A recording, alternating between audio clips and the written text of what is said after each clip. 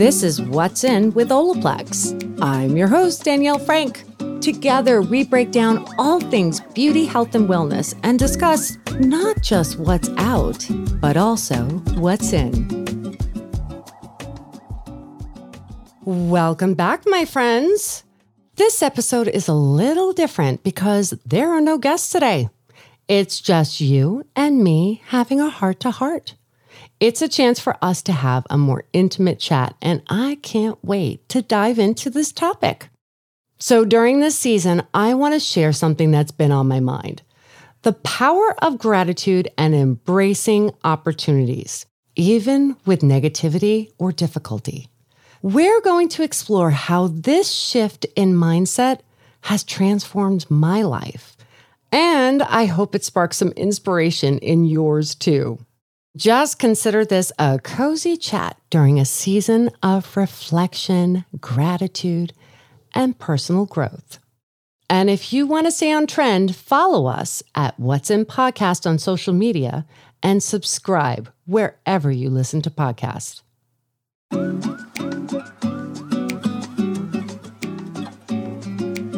So let's dive into what's out because this has been on my mind a lot lately.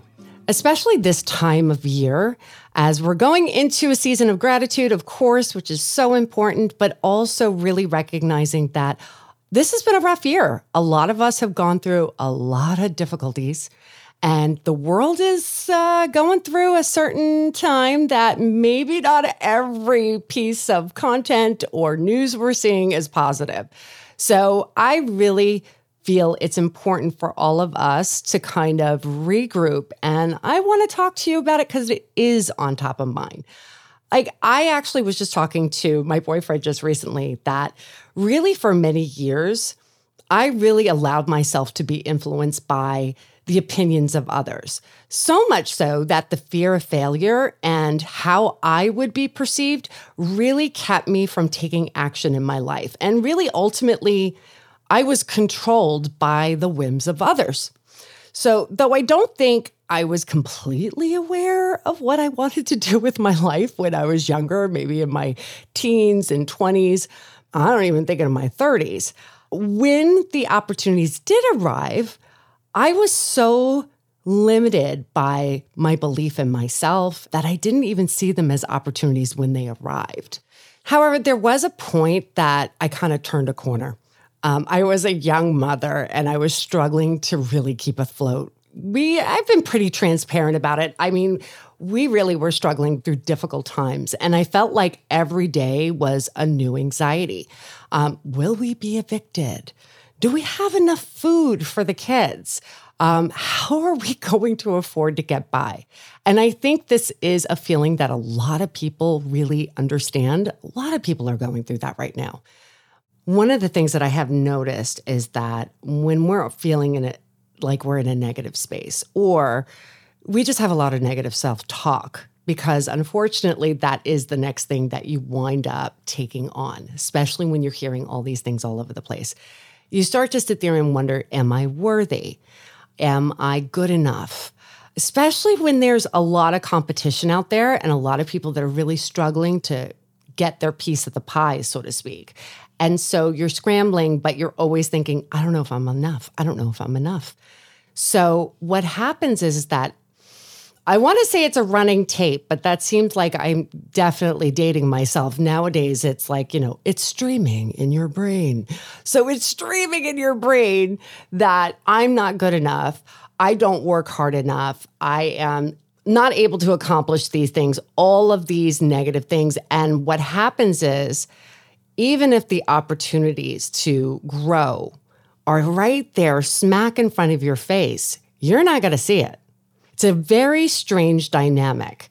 When you are feeling as though your life has abundance, that you feel good about your life, that you're at peace with your life, that you're kind of changing the channel, I guess you would call it, of that live stream that's going on in your head, you are now creating a situation where when those opportunities are there, you're able to see it, identify it, and go for it because you're feeling great, you're feeling confident. That's where I really feel as though gratitude is such an important thing, because in my life, it's the first thing I do in the morning. I take out my pad and my paper and I write my gratitudes. Now, I have heard people say, oh, that's so like cheesy, cornball, whatever. But the truth is that when you're surrounded by people talking about how many difficulties there are around you, that is the most ideal time for us to remind ourselves of what we are grateful for. And when things were at my worst, and this is when I actually first started this ritual that I have. And I didn't write it down at first. I actually would walk my dog and I would be talking out loud. I'm sure my neighbors thought I was crazy, but I would walk my dog and I was feeling so low. I was feeling desperate. I was scared. I didn't make enough money for my kids and I didn't know what was going to happen next. So I started a gratitude practice and I would say, I love my kids and I'm grateful for them. Didn't sound very convincing, but you said it anyways. And then you'd say, I'm grateful the sky is blue. You just made up stuff. You just made it up. And I did it every morning until one day I would say, I really am grateful for my kids. Okay. And the sky is blue. The grass is green. I'm happy about that. But then it started being other things. I am really grateful that I have the opportunity to go for a walk in the morning and enjoy all of this like gorgeous sunrise and the gorgeous trees and this beautiful weather. I'm grateful that I have the capacity to get a job that's going to work for me. I'm grateful that I have my autonomy. All these things start to add up and you start to feel it more and more. I continue that on by writing. And again, some days I'm only writing 3 things. Other days I'm writing 3 pages. But the point is to pinpoint those things because it starts your day in a place where there's a positivity. Because whatever's going to hit you during that day, you at least have that, right? You have that. So the next thing on my list, so to speak, is really talking about how we're allowing other people to write that script in our head, to really define our self-worth. Again, we all have that rolling dialogue in our head. And the chances are you did not put it there. It has been placed there by others, sometimes very innocently. Other times, there's sometimes nefarious people that don't really do the right thing by people. But a lot of times it's about what we go through as children, and it kind of carries on into our adulthood. For me, I can honestly say I was a very sensitive child, but I do think I was outgoing. And at one point or another, as I'm in school, and remember, this is the 70s, but I may or may not have had some teachers that had very clear, defined roles of what they thought girls and boys were supposed to be. The girls were helpers. They were not leaders. And that their helping, for the most part, was benefiting the boys. And again, I'm not saying that to commentary on anything other than that was the 70s. But as a girl, I think I wanted to lead. I wanted to have a voice, but we were to stay quiet for the most part. Our job was to learn how to serve, how to be of service of others, which in many ways is fantastic. In and by itself is not bad, but there was somewhat of an inequality in all that. So what was happening is that as I got older, I winded up being in a relationship where my job was to serve.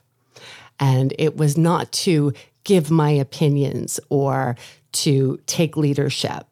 And that was a very difficult time in my life because I was kind of indoctrinated into that way of thinking. I didn't know that it was supposed to be something different. So it felt unnatural as an autonomous human being, but I accepted it because that's what my belief system was. And then when I tried to speak out, when I tried to express myself with strong opinions or take leadership, that is when, you start getting that, what are you doing? Why do you think you can do this? And you start to sit there and think, oh, I'm supposed to be humble. I'm supposed to be quiet. I'm supposed to follow, not lead. And you start to get that running dialogue. The funny thing is that even when you pass all that and you overcome and you start to move forward, it is really remarkable how you can be in other scenarios, not in a relationship. It could be at work, where suddenly you're in a conversation and you don't realize why you're feeling a certain way. And then you suddenly catch it. Oh, I'm sitting here thinking I'm not worthy. Or I'm sitting here thinking I'm not supposed to lead, or I'm not supposed to have an opinion because of a certain dialogue. And again, a lot of times it's innocent, but, when you're taught to be obedient, good, of service, again, inherently it's not terrible, but in the same breath, it sends a certain message. And then when you try to explore a different side of you, automatically you start to take yourself down, forget about anybody else. So that is something that I feel like is completely out. We need to get rid of this from everybody. We need to sit with our thoughts sometimes and not just identify the negative dialogue that's coming out. We need to identify where it's coming from sometimes, because we did not plant it there. Somebody else did, a different experience did. And it's not to sit there and go, this is their fault. No, it's to kind of acknowledge, okay, look, it's from there. And that's silly. I don't need to accept this in my life. And after doing this over and over again, because I do write it out sometimes, I have to write it down because, the brain goes fast, you forget what you were thinking before, and then you're not really looking at it. And then you can look at it later. But I think it's really important to identify those things so that way you can create almost like new neural pathways in your brain. So that way you are now thinking in a different way that is a lot more conducive to a happier life. And again, bring abundance into your life because you are now feeling more powerful. So I want to talk about also a trend that irks me just a tiny bit. Because here's the thing. You hear about manifesting. I think it's awesome. I think it's great to sit there and think about what your dream life would be. The problem that I have with a lot of things that are out there, it's very deeply rooted in your thoughts, which again, mindset is important. That is a part of it. But when there's no accountability, no action that goes along with it, then it becomes just a dream and not a reality. I enjoy the concept of dreaming and creating this wonderful life that we all want to have. The thing is, I love leading with purpose. I love leading with my passions. But if I am not taking steps every day and living as though I am that person that already has it, I'm not getting anywhere. If I'm acting like Danielle of yesterday, I'm never going to be the Danielle of tomorrow.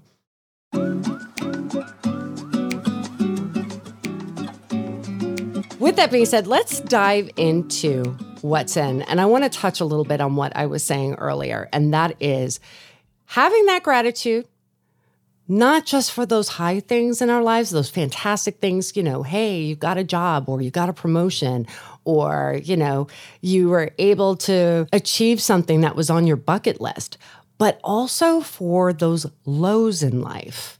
I mean, practicing gratitude is more than just only looking at the bright side of life. Sometimes it's also looking at the really difficult and hard times and really identifying, why did I go through this and what can I learn from it? And thank you for that lesson.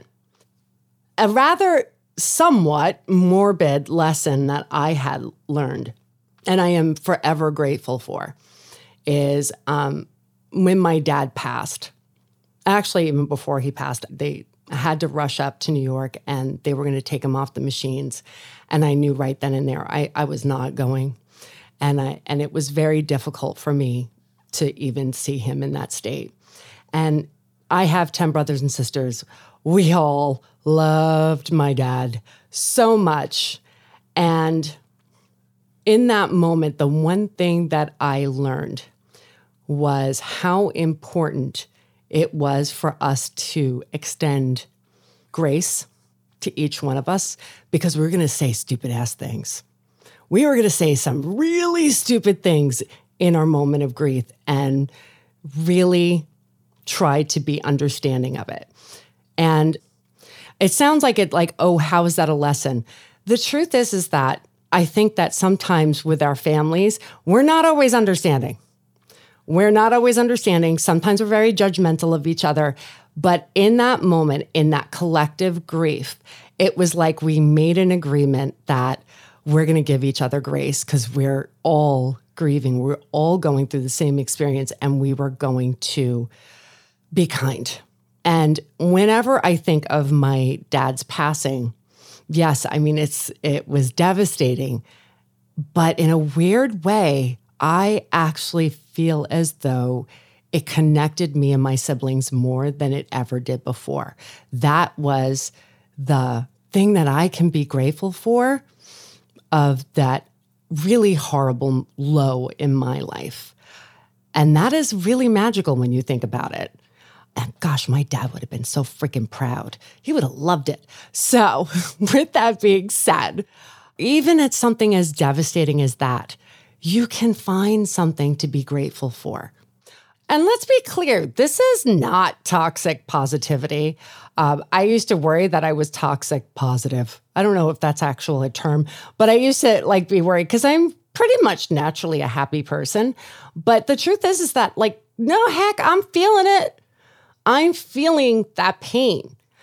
And when things go wrong and I fail epically, I feel that sting hard. And that's good. You want to feel it because you shouldn't be tamping down any kind of emotion. But after that, it's okay to look back and reflect on it and find that lesson that you can be grateful for. Because I can almost guarantee it, there is one in there. There is one in there. And if I can take a negative situation and turn it into a positive for me, I'm going to do it. I want to talk about also something that's very much in is consistently building a trusting relationship with yourself. I think one of the reasons we lose trust in ourselves is because of failed promises. The truth is that we're given this snapshot that everybody can do the same thing. And it's not true. I'm sorry, I'm not going to be able to do the same thing as somebody that's 20. I'm 51. I don't have the physical capacity. So for me to have that expectation is unreasonable. And sometimes we're comparing ourselves to somebody's end game. We didn't see their journey.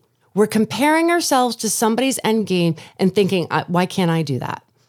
My best friend, who is my childhood best friend, she had a lot of struggles with fitness and a lot of struggles with her weight and a lot of medical issues as well when it came to her back. Made it very difficult for her to move, but she knew she needed to make a change. And so what she would do, and she would, of course, call me and talk to me the entire time. At first, she would go for a walk to the end of the block and back. But what she started doing, those squares that are in the sidewalk? So she would get to a square and then walk back. And then the next day, when she would go for her walk, she would walk to the following square and then walk back. The following day. It continued day after day. As long as she went one square further, she did more than the day before. And that was her philosophy. She got to 3 miles and she was so dang proud of herself. Think about it. Something as small as just taking that one extra, well, for her, she's petite, a couple of steps on that one extra cement block. That's all she did day after day. That is something showing that you have tenacity, that you're always pushing yourself just a little bit. It doesn't have to be, I walked to the end of the block, now I'm going to do a mile. It doesn't work that way. You have to slowly build the trust.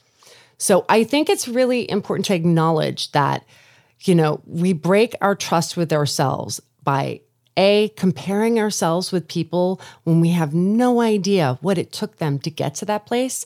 And if they're telling you, this was natural and I didn't have to work at it at all, it's a lie. It's a lie.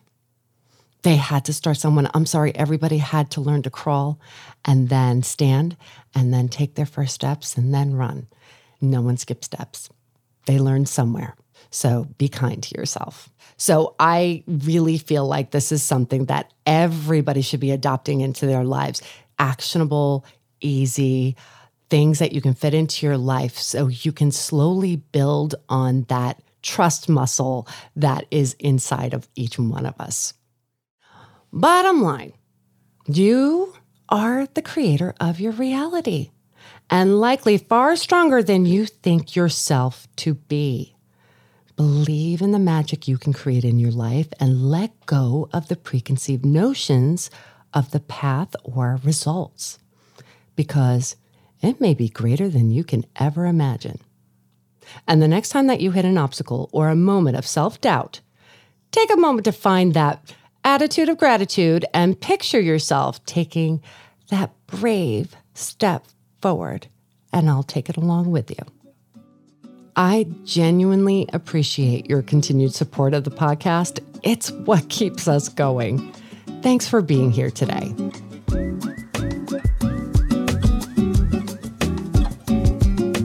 Thank you so much for listening.